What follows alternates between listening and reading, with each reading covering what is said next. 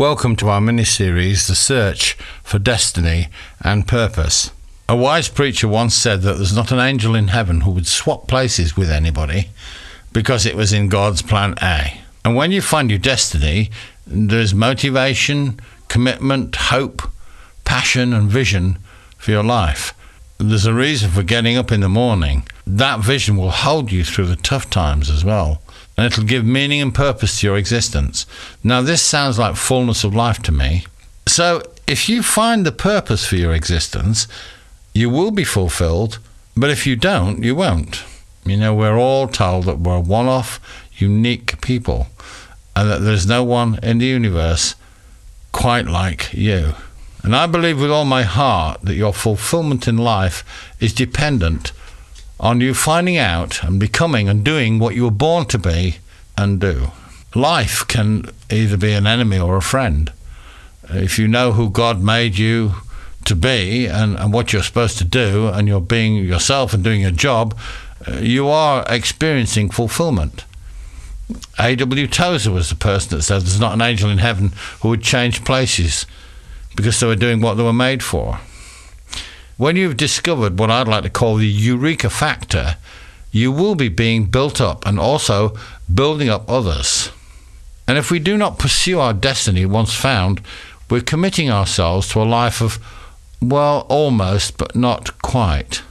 You know, we all want to be successful. We're made for it, actually. The trouble is, we define success by the trappings and material awards that come with what the media says success is. Wealth, prestige, power, influence, possessions, material achievement. We're told to study hard so that we can become somebody. I heard a young businessman on TV who was so driven to get to the top and so determined to achieve success, he admitted with no sense of moral guilt that he would step over anybody on his way to achieving success. Divorce and suicide and crime in the boardroom, violence and hatred are the result. Poverty, destruction, murder and premature death are on the end of the chain like this. Depression, drinking and immorality multiply whilst the environment is destroyed in the name of progress. You know, just sheer. We've seen so much over the last few years of the results of greed and selfishness. Many of these people lack the marks of fulfillment and purpose from their lives. The signs are just not there. They seem to have lost their way. You know, it's entirely possible to be successful in the world's eyes and yet be poverty-stricken in the spirit and not even know it. The Bible calls it pitiful, poor, blind, and naked. That's in Revelation 3:17. People are crying peace, peace when there is no peace. No peace, no satisfaction, a lack of meaning and a sense of futility. And a large bank account can only anesthetize you for a short while. Look at what true success is, how the Bible describes it. Personal fulfillment is the true measure of success. I have fought the good fight, says Paul. I have finished the race. I have kept the faith. Jesus talked about the work his Father had sent him to finish in John 4 and said on the cross, "It is finished." Both of these men were talking of victory in their lives because they had discovered their destiny and fulfilled their purpose. The world was a different place because they'd been born.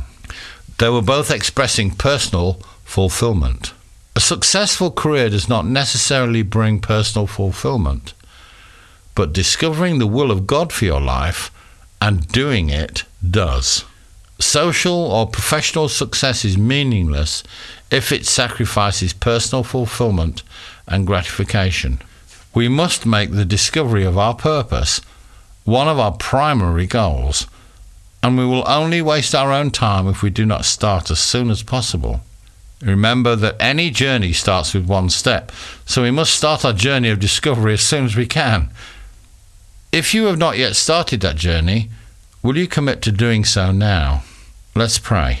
Father, thank you that you're a God of purpose. Nothing you made without a reason. Thank you that the Bible tells me that you have a destiny and a purpose for my life, according to Ephesians verse 10. And Isaiah 43 tells me that I am important in your universe. Jesus' death on the cross totally confirms this. Help me to have the courage to seek you with all my heart, and so that I can discover your plan A for my life. Amen. In order to discover our purpose, it may help us to define what purpose is. You know, even if you feel a little bit like Abraham, who set out not knowing where he was going, it would help to be able to recognize some signposts on the way. Everybody and everything in life has a purpose. Without purpose, life is a haphazard journey that can just happen to anyone. Meaningless, said King Solomon. That's why people sometimes believe in fate or just the luck of the draw. King Solomon said, time and chance just happen. But time and chance are not designed to just happen to the Christian. Life is not supposed to just happen to the child of God. Abraham in faith set out not knowing where he was going, but progressive revelation from God over the years has given us a body of theology to draw on. And God knew where Abraham was going. Abraham was just merely trusting him. And Jesus has made a way into the future for us. His death on the cross means that we can go boldly into the throne room of God. Jesus wants us to grasp hold of life and live it for all we're worth. He made it very clear that when we use our gifts to the full, it makes him very happy. He made it clear that he's very unhappy when people are afraid to enter in. It's no good saying, I was afraid, Lord, because he puts the coward in the same category as the unbelieving, the vile, the murderers, the sexually immoral, those who practice magic, the idolaters, and all the liars. Read Revelation chapter 21, verses 6 to 8. So see the kindness and the severity of your God. And this is New Testament theology, by the way, the gospel of grace. You can't get out of it by saying that God's wrath is reserved only for the Old Testament and this New Testament is only love. Real love has to be tough sometimes. Somebody in my congregation once had a word that people were timid.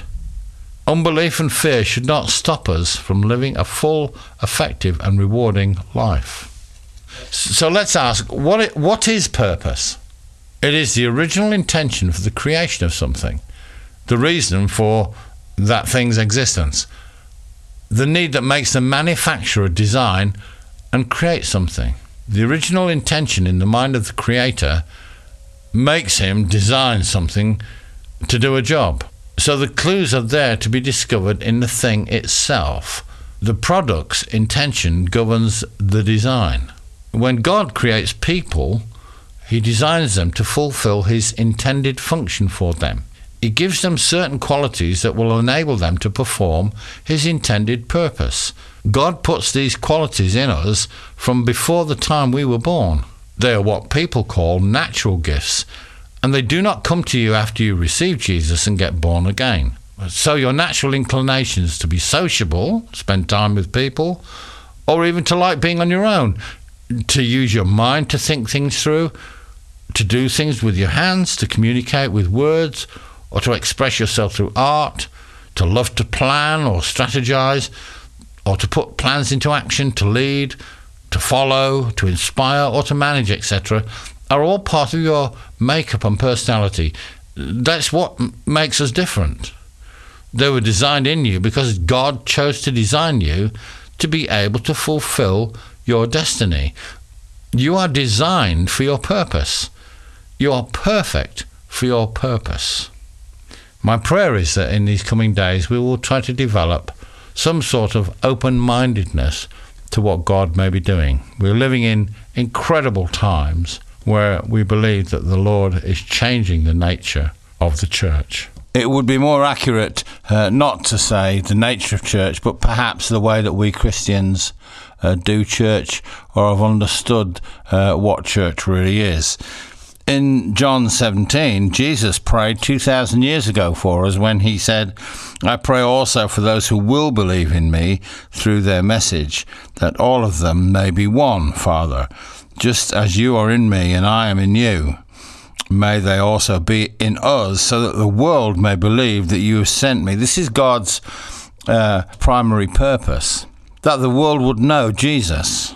He goes on to say, I have given them the glory that you gave me, that they may be one as we are one. And I think the church today sometimes lacks a little bit of a sense of glory and awe and wonder. And this is the reason that I wrote my book, The Lost Glory, because I was trying to help people to understand maybe a little bit more of what that glory is and how it's been lost. I have given them the glory that you gave me, that they may be one as we are one.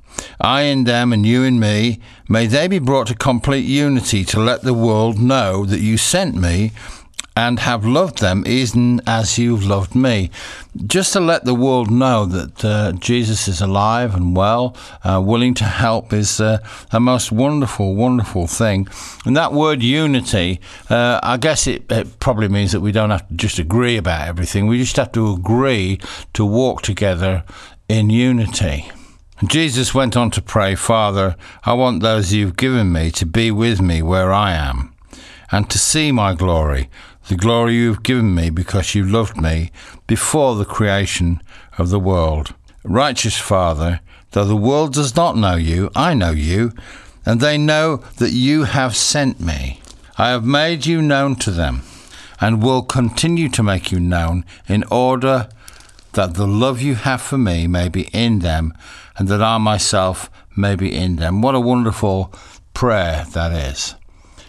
Join me next week when we're going to continue the series on destiny and purpose from The Lost Glory. And in the meantime, saints, be kind to one another. God bless you.